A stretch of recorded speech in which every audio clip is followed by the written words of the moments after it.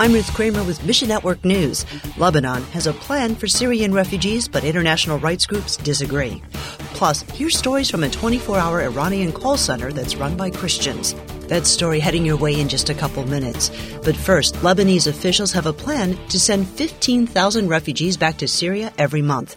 They blame the presence of the refugees for Lebanon's current economic woes, and that move will begin in about 6 months. But the UN and rights groups oppose the move, saying involuntary repatriation puts the refugees at risk. Nuna with Triumph and Mercy Lebanon says, reality is that Syrian refugees don't want to go back. They are not sure that actually they will not be taken to prison. There's no assurance of any kind that they will not be taken to prison or that they're drafted in the army or anything like that. The Lebanese Minister of Refugees will go to Syria and oversee infrastructure rebuilding for the returning refugees.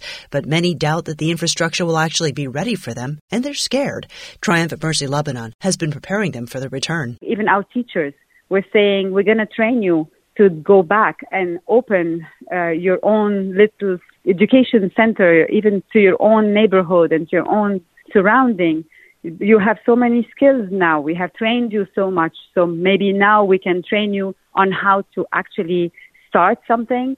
So we're trying to push them into becoming like a solution for their country. Ask God for more gospel opportunities. Staying with Lebanon, Pierre Hosny of Horizons International says the country's calamities led to unexpected spiritual results. The people of Lebanon, including almost 2 million refugees, have really ripened to the gospel. Decades of corruption and massive leadership failures led to an economic and political breakdown in 2019. Today, Lebanon's future remains in limbo. After the Civil War, which ended in 1990, there was a period of rebuilding, but that period of rebuilding devolved over 30 years into economic collapse because all of the warlords of the Civil War took off their camo uniforms, put on suits, and they became politicians. Widespread uncertainty leaves people looking for more. Believers recently held an outreach event in Beirut to introduce the hope only available through Christ. It was a public evangelistic event, open air worship and preaching the gospel. Thousands of people attended. The numbers were much higher than even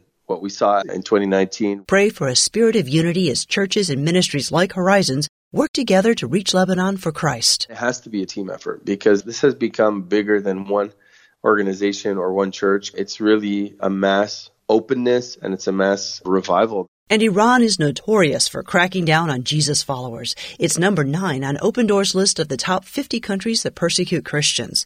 A believer we'll call Nazanin works with Heart for Iran. Persecution is putting fear inside someone's heart, someone's mind, and just paralyzing them with fear. Fear is so dangerous. Nazanin and her husband were church planters in Iran, but had to flee decades ago because of persecution. Government authorities, they hated Christians with a passion. They wanted to close down the church. They wanted to persecute the Christians. And I remember they would come and they would just terrorize people. Today, she oversees Heart for Iran's 24-hour call center. When Iranians call in requesting prayer or they have questions about Jesus, the government tries to drive them away. After they hang up, they get a recording that you have called and you are in danger. We will persecute you. We will imprison you. We will fine you. It's scary. So they won't call us again. So pray the Holy Spirit will work powerfully through Heart for Iran's call center to overcome fear with faith.